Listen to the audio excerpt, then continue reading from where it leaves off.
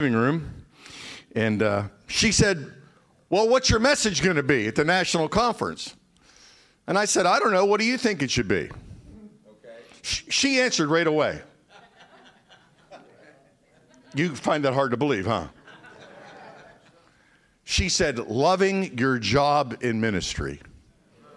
And as soon as she said it, I thought, that's it. I said, I'm not sure what it means, but that's the message. And then I said, do you got a verse? Because that's always what I ask people. Give me a verse. I got to have a verse, you know. And she had it, and she's going to share it with you. And I said, read that verse to me again, and I got pumped up. So we're going to do a little three-part thing. I'm going to share, then she's going to come and share, then I'm going to share, okay? But I want to talk to you about loving your job in ministry. Now, I don't know that this is necessarily an inspirational message, but I think it's a focused message. And I think my heart is, after having the incredible ministry, aren't we just so grateful for all the people that ministered this week? Let's thank them again. Amen. Everybody. I mean, I feel like a spoiled kingdom rich kid. You know what I mean? I feel like I'm riding in a Rolls Royce of God's glory, you know? Praise the Lord. Or maybe a Bentley. But anyway, they have more horsepower. But anyway. So I want to talk about loving your job in ministry. So let's go to Ephesians 4. You know this passage, but I'm going to start here, okay? And I want to challenge your paradigm a little bit tonight.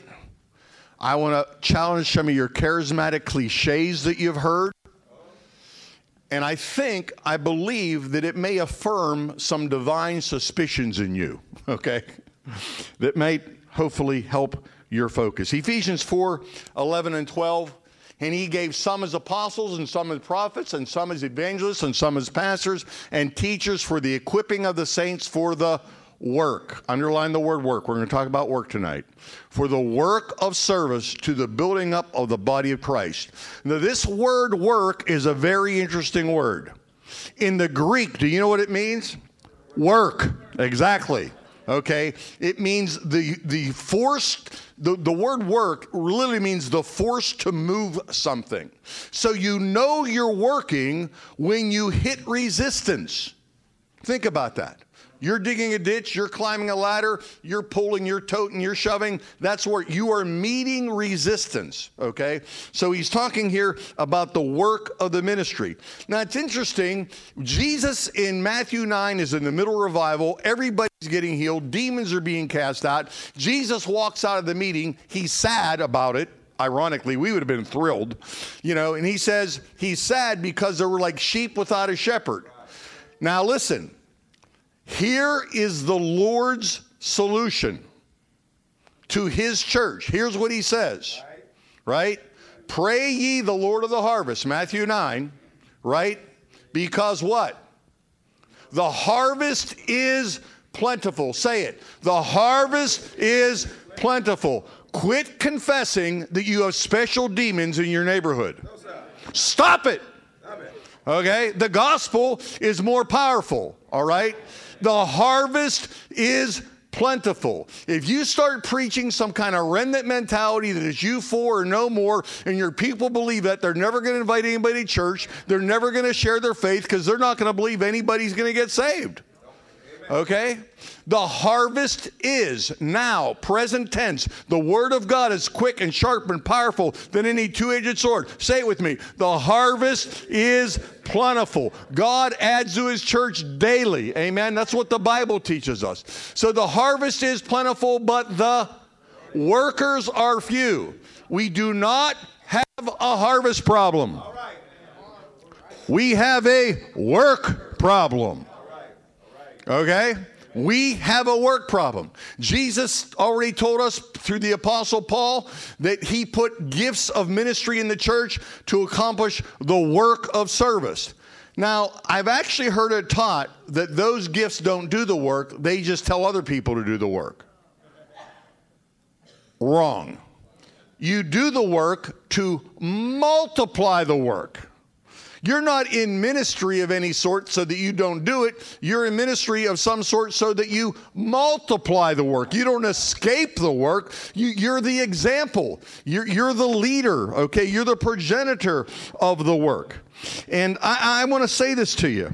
It's interesting what Jesus didn't say. Now, here's where we'll get some charismatic stirring.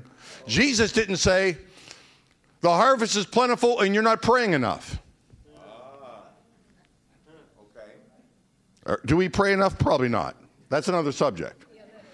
He didn't say, the harvest is plentiful and you're not giving enough. Could we give more? I'm sure we could. He said, the harvest is plentiful. We have a labor problem.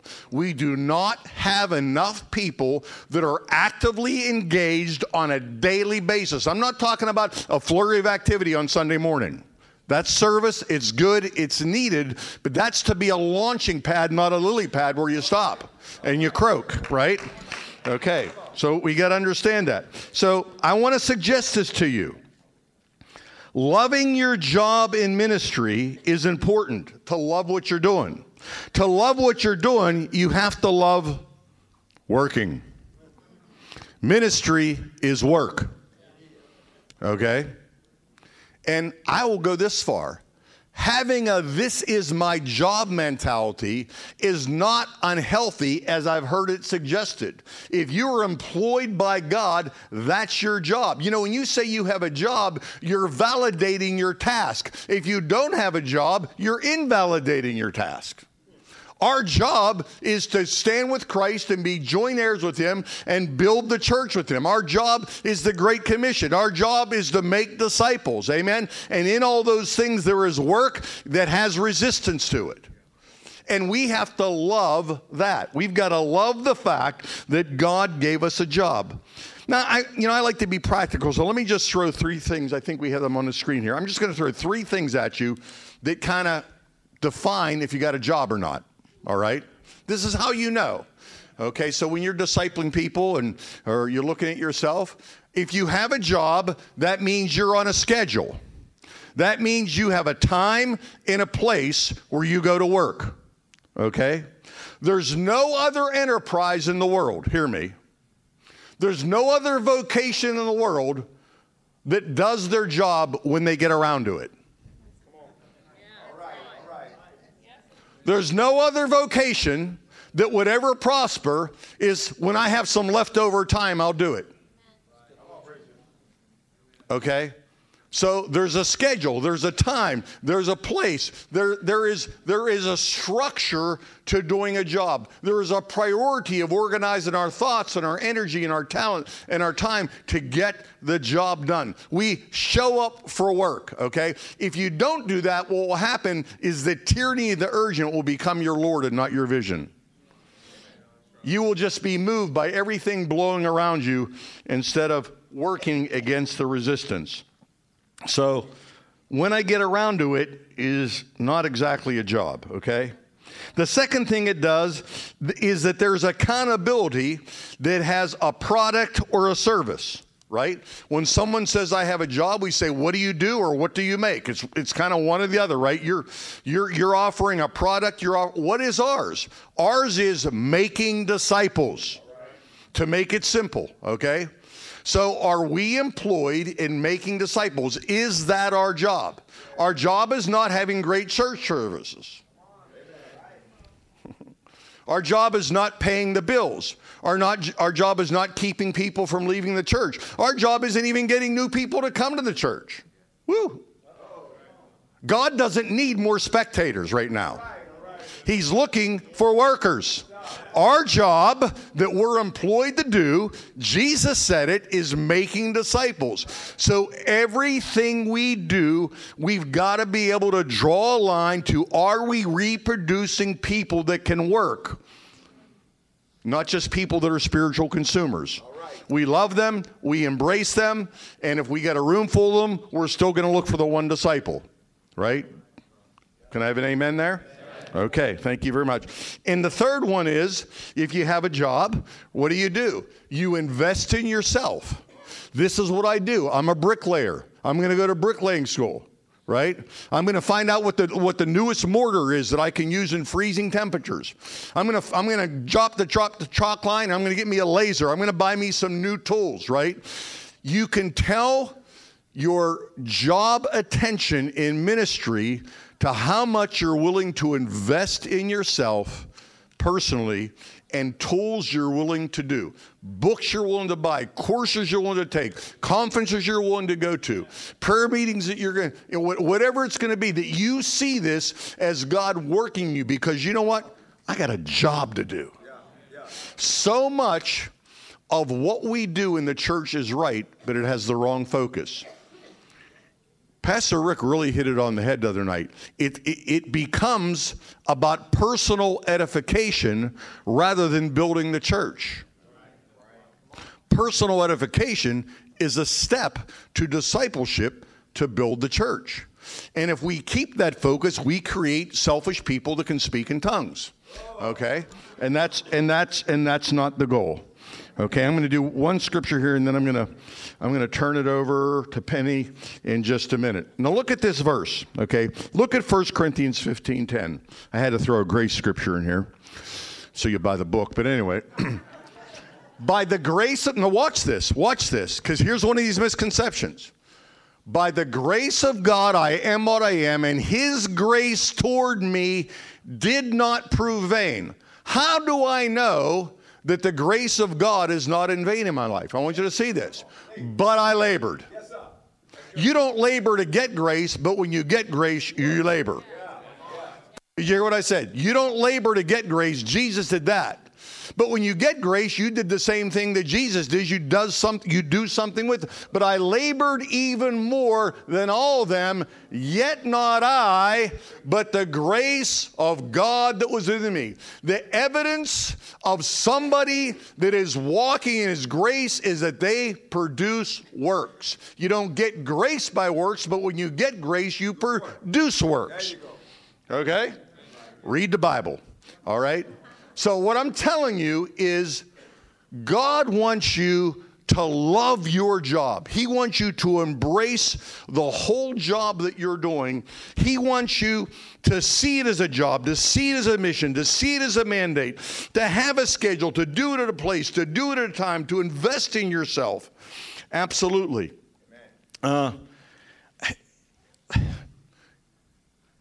Ironically, I think in the ministry, and I mean that from every sense, not just fivefold, wherever you're serving in ministry. Ironically, I think we actually undervalue our work and overvalue our words. I mean, I believe in preaching, obviously. It'd be pretty sad if I didn't, because I'd be wasting a lot of my life. Are you with me? But I think somehow, some way, there's almost a mysticism that if we can string the right sentences together, that is going to stop us or save us from actually having to roll up our sleeve and put our mud boots on and go do something. All right? And as a result of that, I think we actually underplay or undervalue our work, the efforts that are required. We discount them. And if we discount them, you know what happens? We won't charge other people to follow us to do them. They won't see that as a privilege. And then we overestimate our words. We intellectualize Christianity instead of making it a supernatural experience that causes us to go out and do supernatural things. Amen? So God wants us to love our job. Come on up, hon.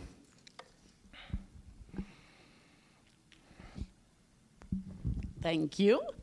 Hi. It's been awesome to be with you guys for these few days. Hi, Gargi.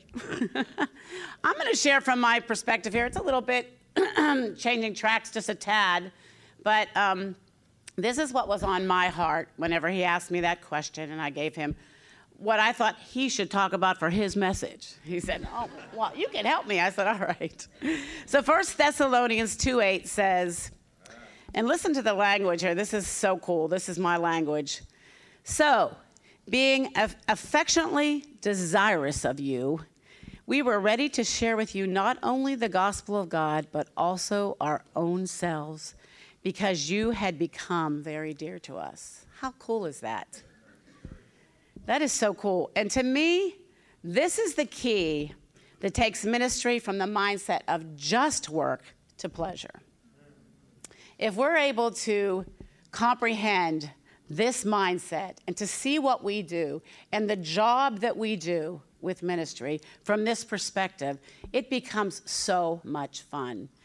And you know, for me, being in the ministry has been enjoyable. Sometimes I feel guilty because I'm always going around going, I love being in the ministry. And I know some people, you know, it's been hard. And I'm not saying it hasn't been hard for us, but I just have loved every minute of it.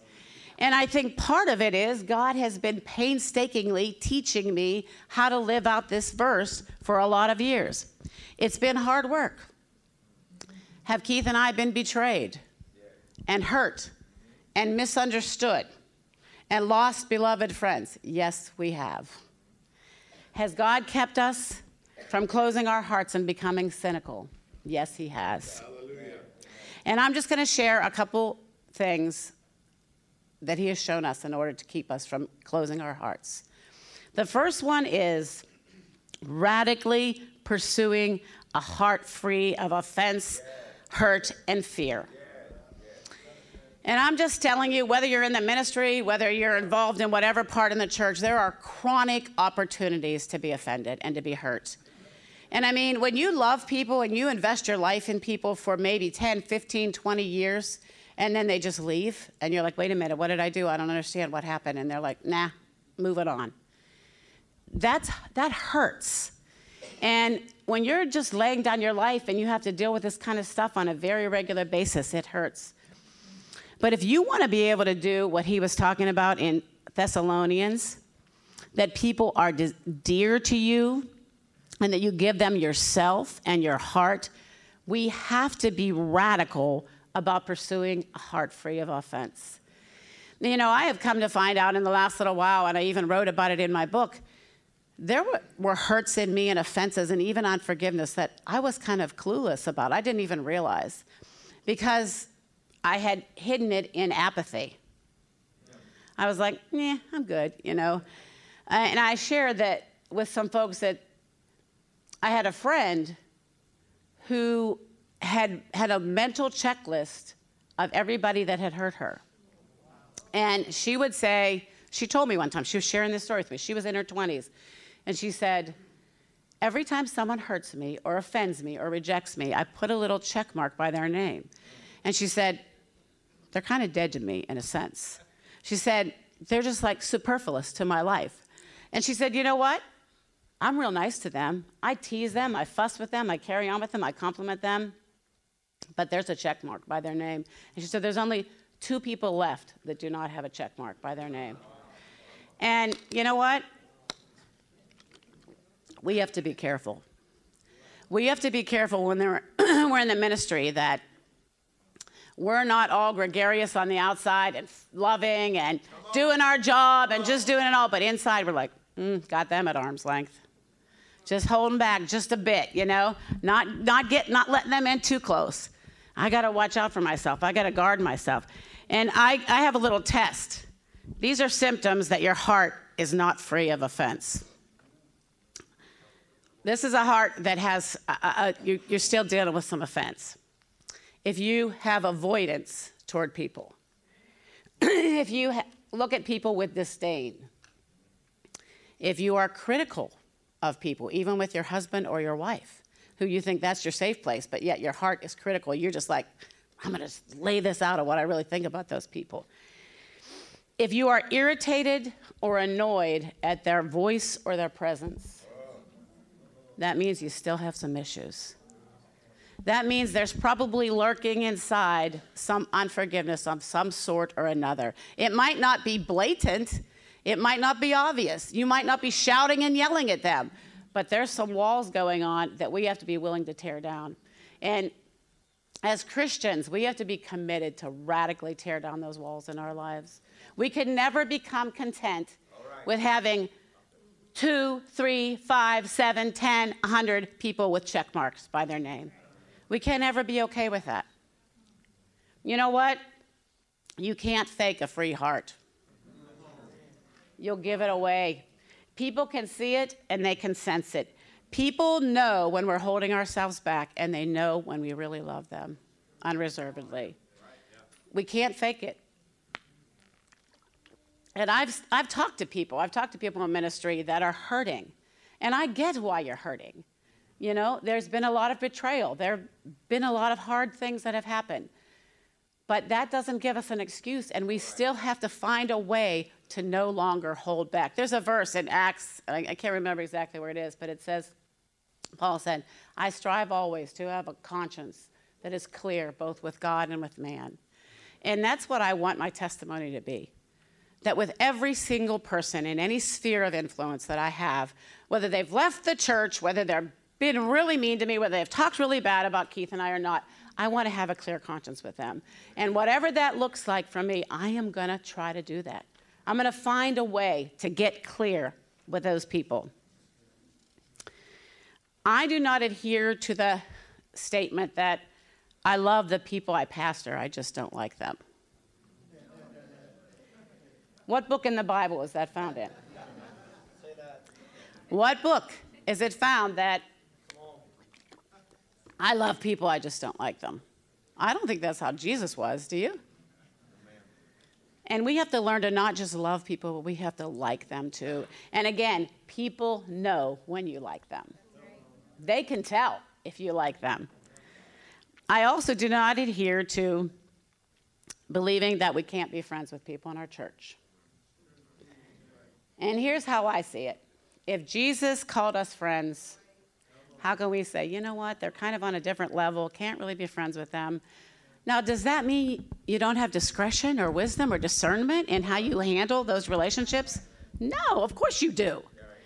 But like, to me, friendship is about a heart posture. It's not about, I'm going to go to the mall with you every week and hang out, and I'm going to tell you all my business, and I'm going to call you up, and, you know, we can have coffee every day. You know, I'm just available 24. That's not what friendship is to me. Friendship means an open-heartedness. Friendship means an embracing heart, that people look at you and they go, she has room for me in her life. That doesn't mean she's going to hang out with me all the time. That doesn't mean, you know, she's going to tell me all the business about her family life. That means her heart is open to me. She's embracing. To embrace means to enclose and encircle in the arms, to accept, to press to the bosom in token of affection. I think that's what we should look like. Don't you think people in the world have enough stuff to deal with?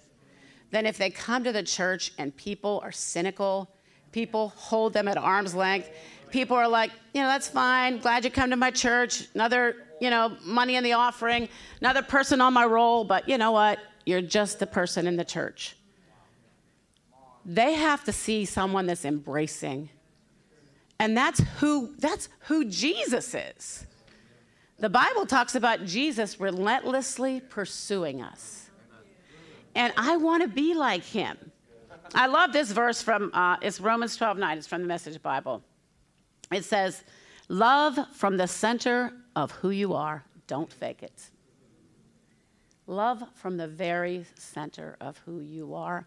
Don't fake it. So that means, in order not to fake it, every single offense, every single one, every single hurt, every single cynicism that you have towards someone, you got to find a way to get with God and get that right.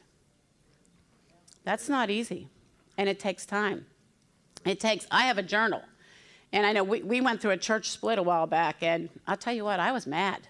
I was mad at people for a while, probably for at least 2 or 3 weeks, and I wrote them all letters saying exactly why I was mad at them.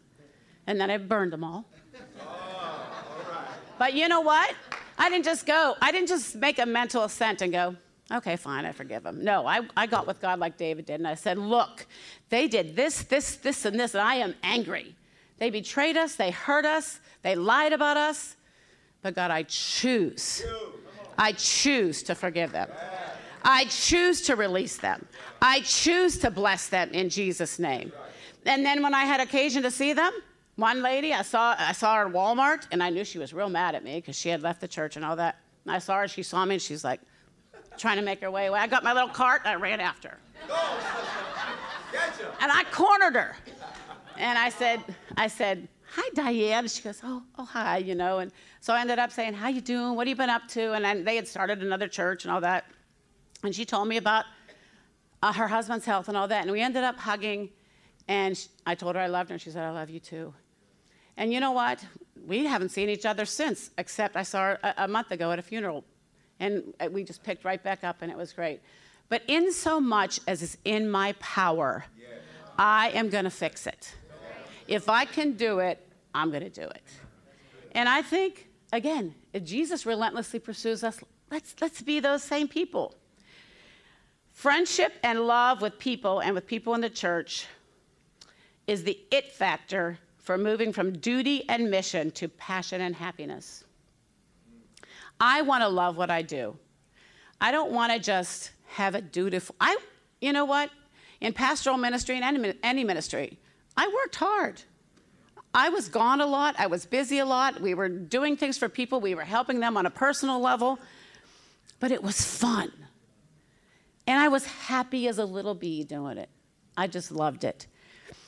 But it's because of friendship. It's because I saw those people as my friends, not just somebody that I had a job to help. It was my responsibility. It was my duty. I got to show up. I got to be there. No, I liked them. They were my friends. I liked being with them. When I saw them, it's like coming here to see you guys. Is that a chore? No, it's a joy. And you're my friends. That's why I can stand up here and talk to you when, otherwise I'd be a nervous wreck. You're my friends. You're not my audience. You're my friends. And I just think that is the thing we want to look for. Let's see, where am I at here? Love is demonstrative. This whole section where Paul talks about being so affectionate and all that, this is Paul we're talking about. Did you know in that same chapter he compares himself to a nursing mother? How crazy is that? Paul, who we think of as kind of stern, kind of intense, he calls himself a nursing mother. Now you cannot do that from an aloof posture, can you? You got to get up close, personal. You got to risk. You got to be taking some risks to be able to do that. He also talks about he's a father toward those people. Again, you have to risk a lot, and you have to put yourself out there, and you have to be healed enough to be able to do those things well. You can't fake that. You can't fake loving the people in your church. Whether you're a pastor or a pastor's wife, or whether you're in the body in some other ministry, in some other area, you can't fake it. You got to get right so that we can do that. Love pursues. Love is affectionate. Now, I've had people tell me, I'm not affectionate, I don't like affection. I'd say, well, you better get affectionate. Because God is affectionate, and people need affection. They need attention. They need to have someone wrap their arms around them and love them. It's an innate thing. I don't know if you saw my little grandkids sitting up here. They just want to be hugged. They want to be loved. They want to have their head on your shoulder. Little Penelope, she kept saying to me, she's sitting up here, she's whispering in my ear going, Papa's a pastor. Papa's a pastor. She told me that about 100 times. But they long for that affection and attention, and so do the people around you. Love listens to people with a desire to actually understand, not just to give them a smart answer. All right. I feel like people have lost the art of listening nowadays in many ways. They don't know how to just sit down, tune everybody else out, look someone in the eye for however long it takes, hear their heart and what they're actually saying. Not what your answer you're going to give. Don't even worry about your answer. Try to figure out what they're actually saying, what's going on in their life. We need to learn how to listen. Love makes people feel safe and valuable. It's kind, it's not bossy. It's not about us putting everybody in line, straighten them all out. Yeah, there'll be kindness and there'll be truth, and we're going to have to bring truth to people, absolutely. But it better be done in kindness. We better not be hard and harsh and intense and condescending. We got to walk in kindness.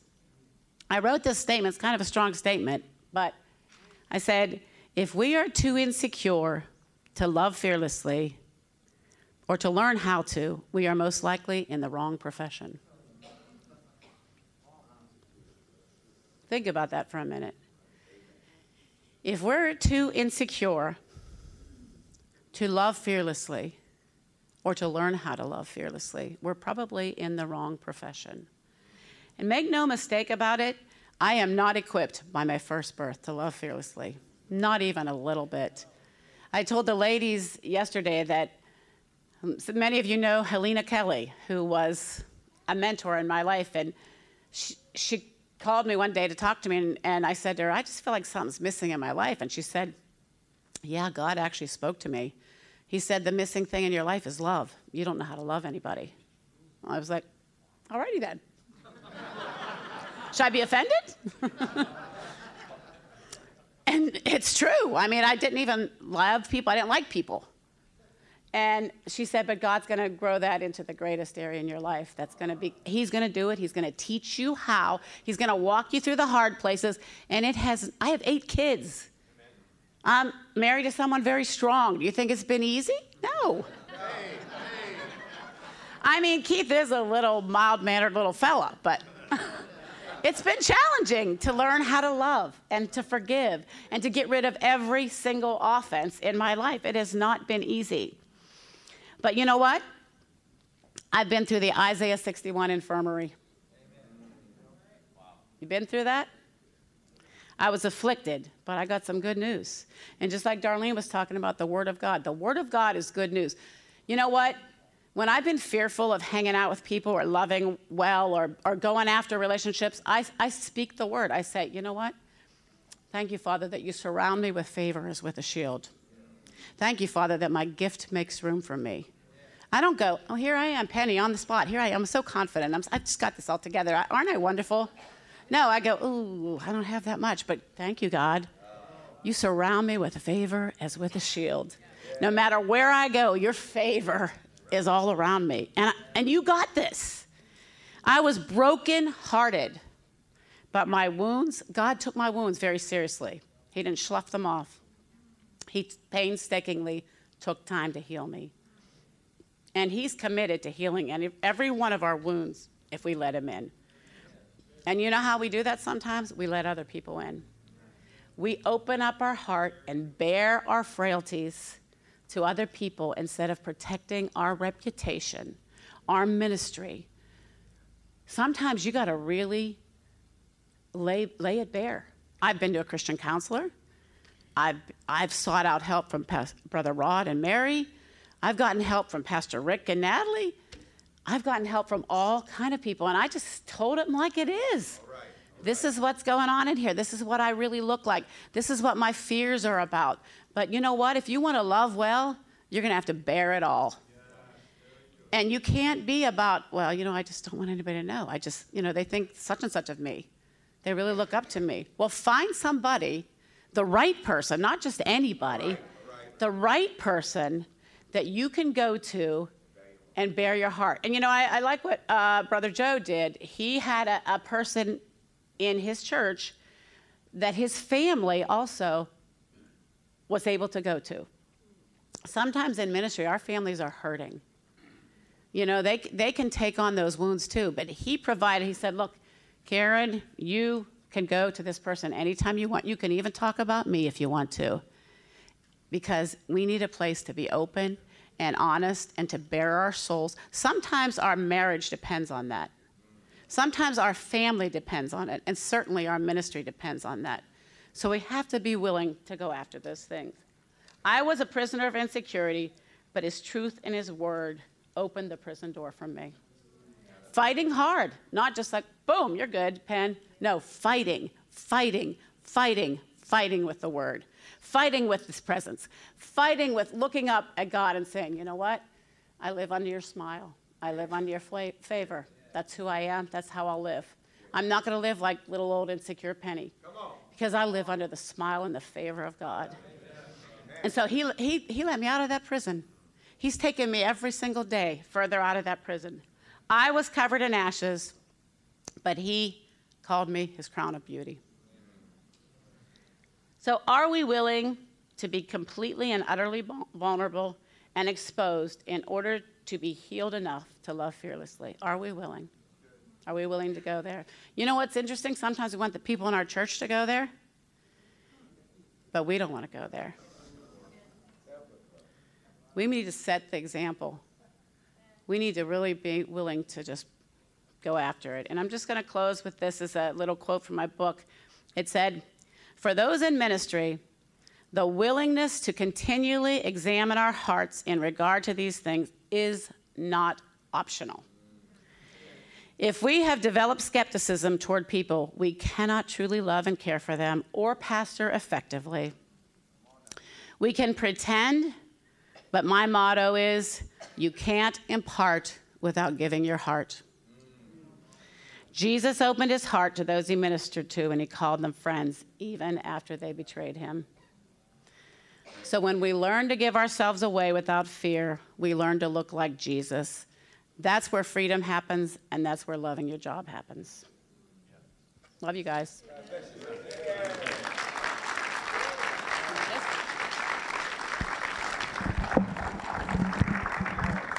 Thank you, Penny. We rented a big house while we're here, and we got several members of our family with a daughter and a daughter-in-law. I think we got like 7 kids running around. You know, you've probably seen some run around here. And I got home this afternoon or early this morning, and I was just watching both my daughter and my daughter-in-law, just like changing diapers, wiping noses, And I don't know that they necessarily love that. But they love all that is beyond that. All right.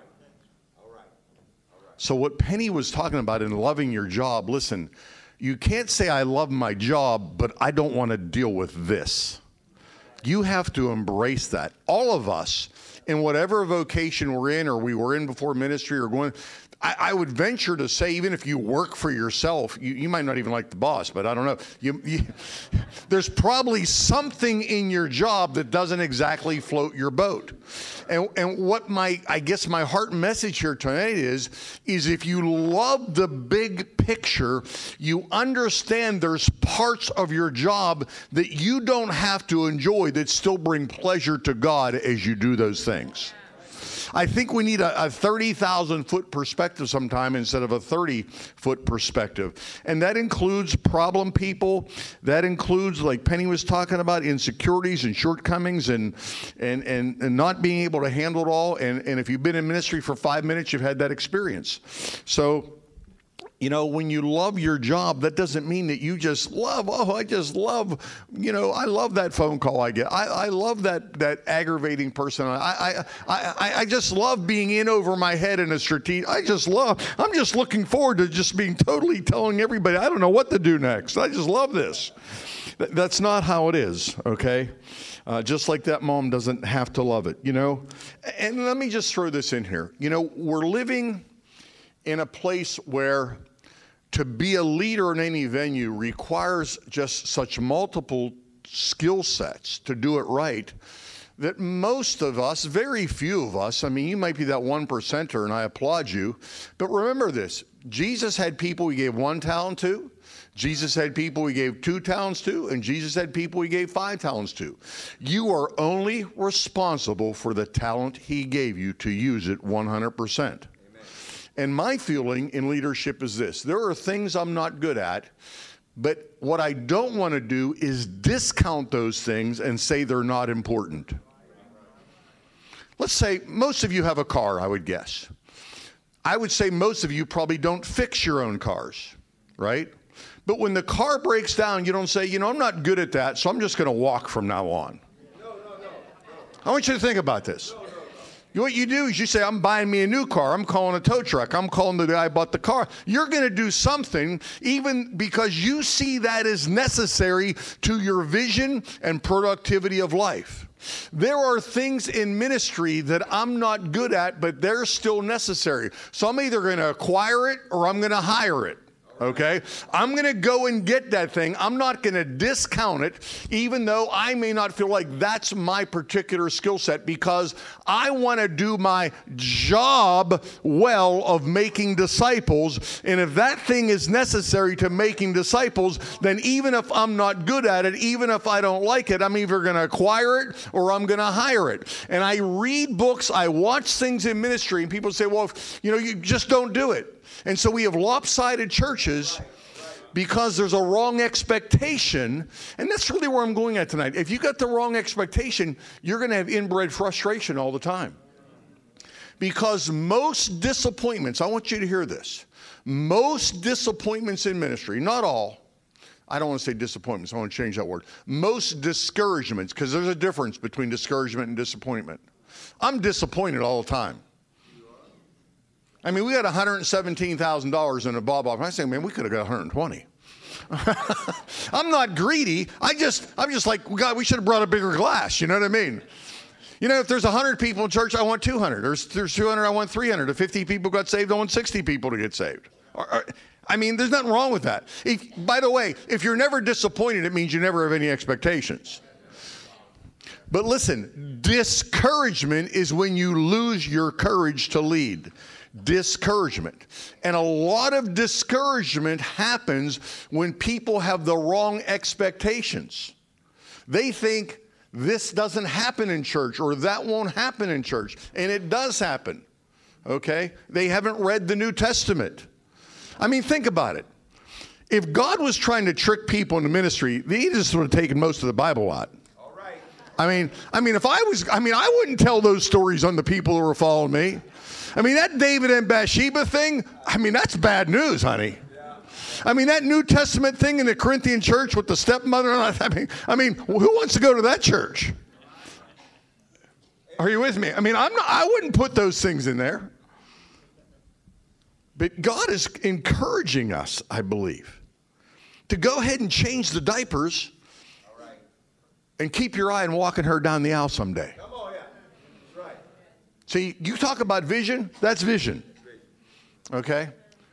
I have a saying, it's very simple this. Until you're willing to do what you're not called to do, you're never going to be empowered to do what you are called to do. Good. Remember that saying, Daniel? Daniel was with me for a few years as a worship leader. We had this youth ministry we traveled all over the country with called Team Redeem. Coming back to take back what the devil stole. We'd take about 20 kids for 7 weeks the whole summer. That's how he met Brietta Sinclair. She was on the team. Hallelujah. Hallelujah. I never charged you fully for that, but anyway. But I taught, but we just had outrageous fun times together. So I'm teaching that to these guys. I'm saying, listen, if you're called to ministry, there are going to be times where you're going to have to do what you're not called to do because you believe so much in what you are called to do. And if you think about it in ministry, guys, listen, every day almost in pastoral ministry and any kind of leadership, you teach in Sunday school, working in the parking lot, there's going to be something you're not particularly called to do, but to get to where you're called, you're going to have to roll up your sleeves and do it. That's called work. Yes, sir.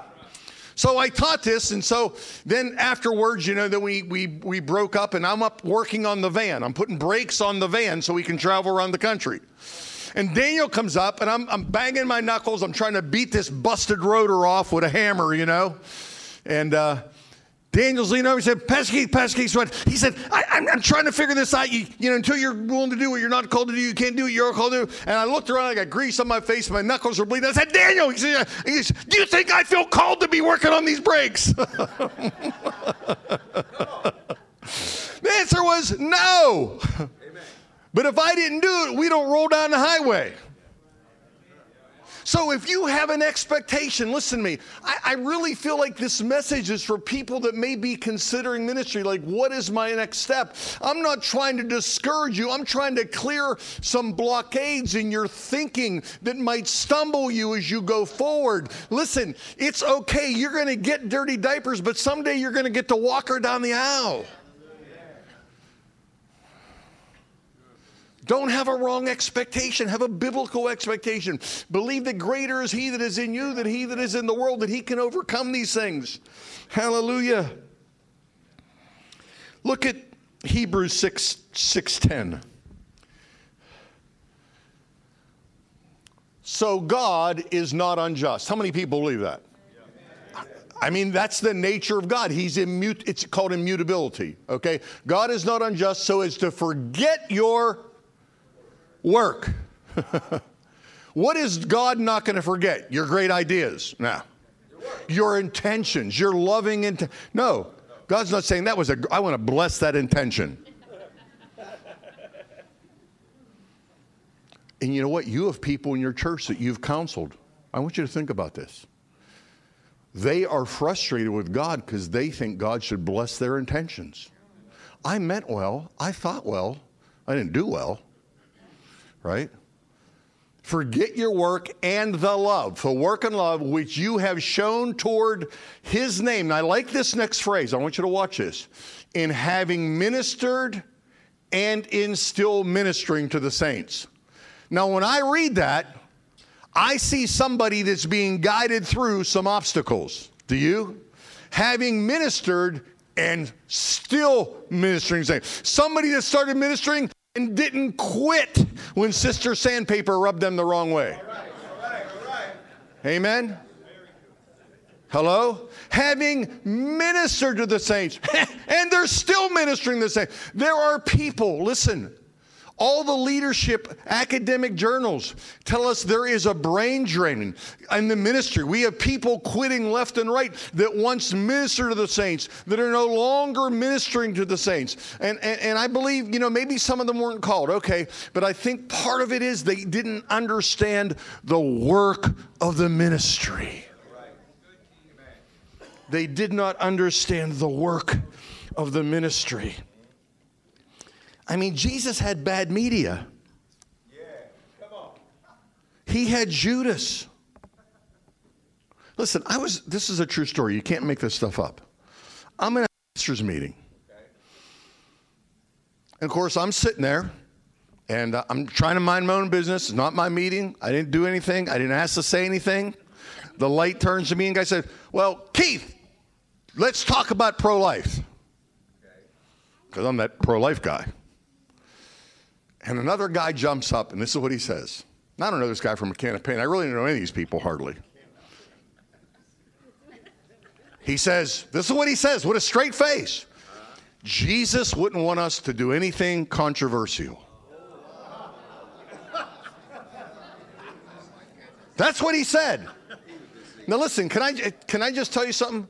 That guy is probably not in the ministry today. Because what a false presupposition.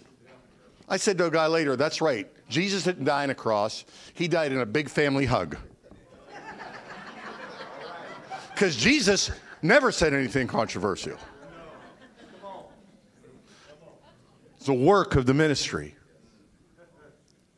Who for the joy set before him endured the cross, even the suffering of the cross. I come to do the work of my Father. What did Jesus come to do? The work of my Father. He didn't come to give us some great sayings. He didn't come to give us cheap grace. He came to give us real grace. Amen? Hallelujah. I'm almost done.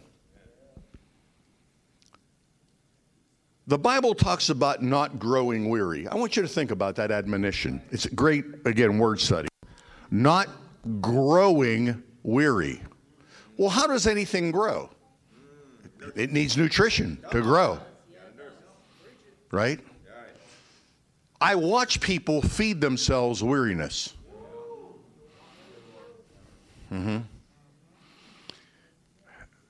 Listen. Being tired can usually be healed by a good night's sleep and a steak.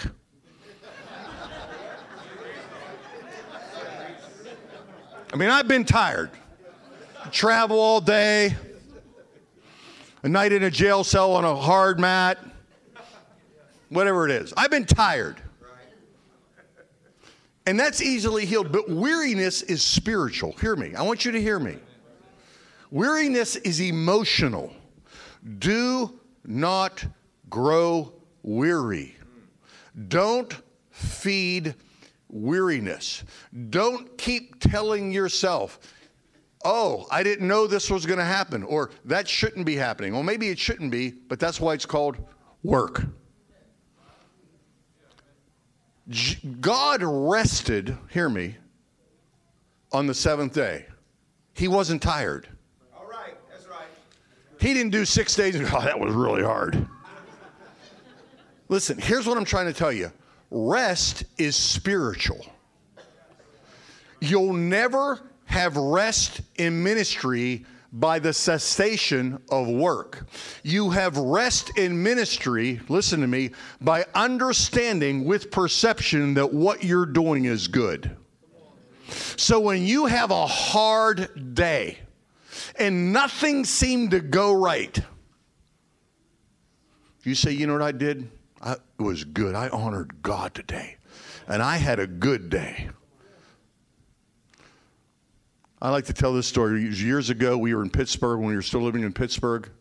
We were right in front of the abortion clinic one of those cold, bitter mornings, and people were making certain gestures at us and calling us names, Penny and I, and we're driving home, and I was a little silent. I wanted to lay hands on people suddenly.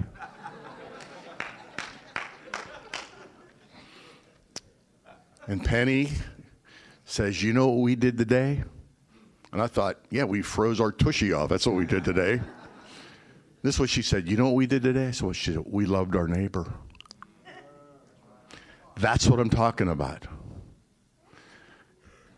It was changing diapers, but we loved our neighbor. That's a perspective. That's an understanding we have to have on what we signed up for. Okay? That's the work of the ministry. It's not the cessation of activity. It's understanding that if we're doing good and we're doing right, when I lay my head at bed at night, no matter if everything went sideways, if I honored God, if I stood for righteousness, if I walked in truth, then I can have rest and not be weary. I believe there are weary people here tonight, and God really wants to help you. He wants to show you that you're pleasing Him, that you're blessing Him. It might be diaper season, but wedding season is coming. Hallelujah. Amen. Don't grow weary. Don't feed it, weed it in Jesus' name. I'm almost done. To love your job in ministry,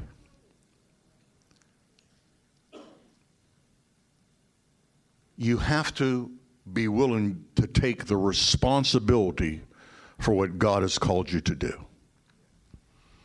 Now, I'm going to tell you, we're in a cultural war over that issue. We live in a rights-based culture right now, not a responsibility-based culture.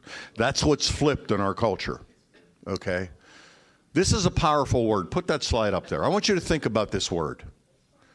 Responsibility. Do you get it? Response. My response is my ability. Not my skill set. My response, how I respond to a bad situation. How I respond to a good situation. How do I respond to a blessing? How do I respond to a cursing? How do I respond to the Spirit of God? That's my greatest ability, how I'm responding. Responsibility. And in the kingdom, there is a kingdom equation. You will never have authority or you have not embraced responsibility. And one of the reasons the church lacks authority in our culture is we have not embraced the responsibility God has given us to be salt and light. The two go together. God is looking for responsible people, not just gifted people.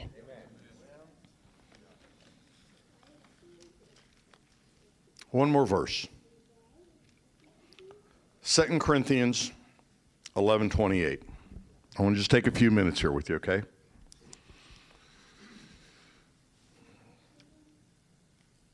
Apart from such external things, there is the daily pressure,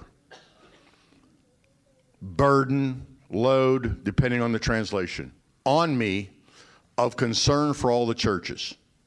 Now, you know the text of this. Paul says, you know, twice I was shipwrecked, 3 times I was striped, 2 times. And I've read all that. And as I was getting my heart ready for this message the other day, I was home by myself and I just flipped it open. I was reading it. And I got to tell you, it was like I'd never read this passage before in my life. I just always plowed through it like it was a stat sheet, like reading somebody's resume. And I thought, what this man suffered so that we would be here today. You know, I'm going to leave here tonight and get in my Lexus. I'm going to drive to a place that has air conditioning. Now, I don't feel guilty about that. But how am I going to use my privilege is the question. Are you with me? And literally, as I started reading that, I was like I got emotional. My spirit started welling up. But I want to reference this to Paul walked in an authority and a revelation because he was willing to take this responsibility on. Besides this daily, that's called work. Daily comes on me the care of the church. I'm telling you, God cares about the church. We should care about the church. Amen. I used to say to my leaders, listen, only 2 qualifications for being leadership here. You got to love God and love people. And then we'll fill in the blanks after that. But if we can't get those right, nothing else matters anyway, right?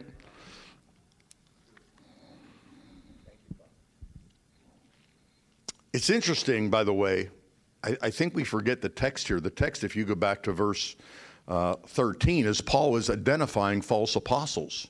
And then he gives his resume. And you know what he's really saying? He's saying false apostles don't take responsibility. They just preach and leave. Wow. They're not there when things go wrong. They're not there when things go sideways. I believe that if we will embrace the Great Commission, if we will embrace making disciples, if we will embrace taking our culture back, that there will be an authority that will come on us that will far supersede our gifts. And we will see God intervene supernaturally. I believe that with all my heart. I believe it starts with responsibility to the calling that is on our life. Hallelujah. I'm just going to end with this statement. Some of you guys have heard me say this more than once, because I hear people say the opposite. That's probably where I got it. I've heard people say, I didn't sign up for this. You ever heard somebody say that? My mantra is, this is exactly what I signed up for.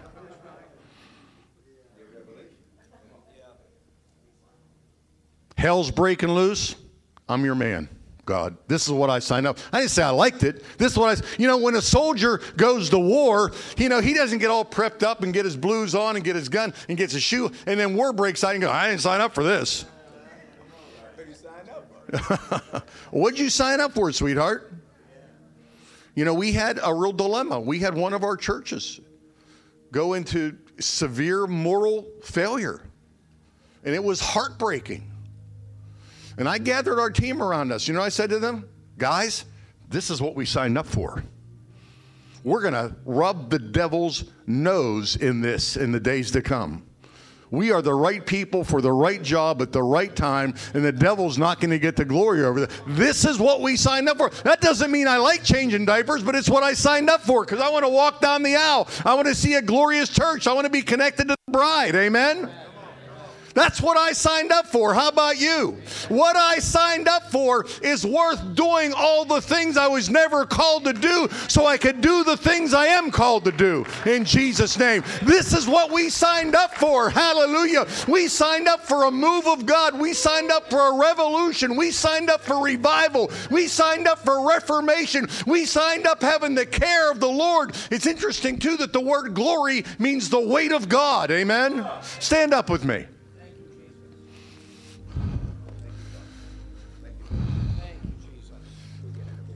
Like I said, this wasn't real inspirational, but I think it's got some focus in it. Here's where I want to go tonight. I believe I got an instruction from the Lord. If you're here tonight and you have a divine suspicion that maybe you're called to ministry. When I say ministry, everybody's called to serve. I'm talking about being set aside in fivefold ministry. We're not going to ordain anybody. That's your pastor's job. That's your local church's job. But I would like to pray with people tonight so that they would sort that out with the Lord. That you do not, if that is stirring in you, that you just stop waiting on that and say, okay, God, I want an answer. I want an answer. That's okay. Amen. I didn't soft sell it tonight, I don't think, by any stretch of the imagination. Amen. But if there's something in you that says, you know, maybe that's me. God, I'm willing if you're willing. Sometimes that's all it takes. You know, when I got out of Bible school, I was not convinced I'd be in the ministry. I was absolutely convinced I'd never be a pastor. That was for sure. Are you with me? But you know what I said? I said, God, I'll do anything you ask me to do. And if it don't work, I'll be the best church member there ever was. That was my honest heart. That was our heart. Just threw ourselves at the mercy of God. If that's you tonight, I would like some of our folks just to pray with you. Not to ordain you, not to lay hands on you, not to confirm a call, but to encourage you to really seek the Lord and offer yourself as a living sacrifice like nothing before. To sit down and have a heart conversation with your pastor. Say, what do you see in me and what's the next step for me? If that's you, just slide out of where you're at right now without hesitation, with no compromise, with no fear, and just run up here. And I'm going to ask some of our pastors just to come on up. Any of our NRP pastors. Pastor Rick and Darlene, please join us. We got some great couples here.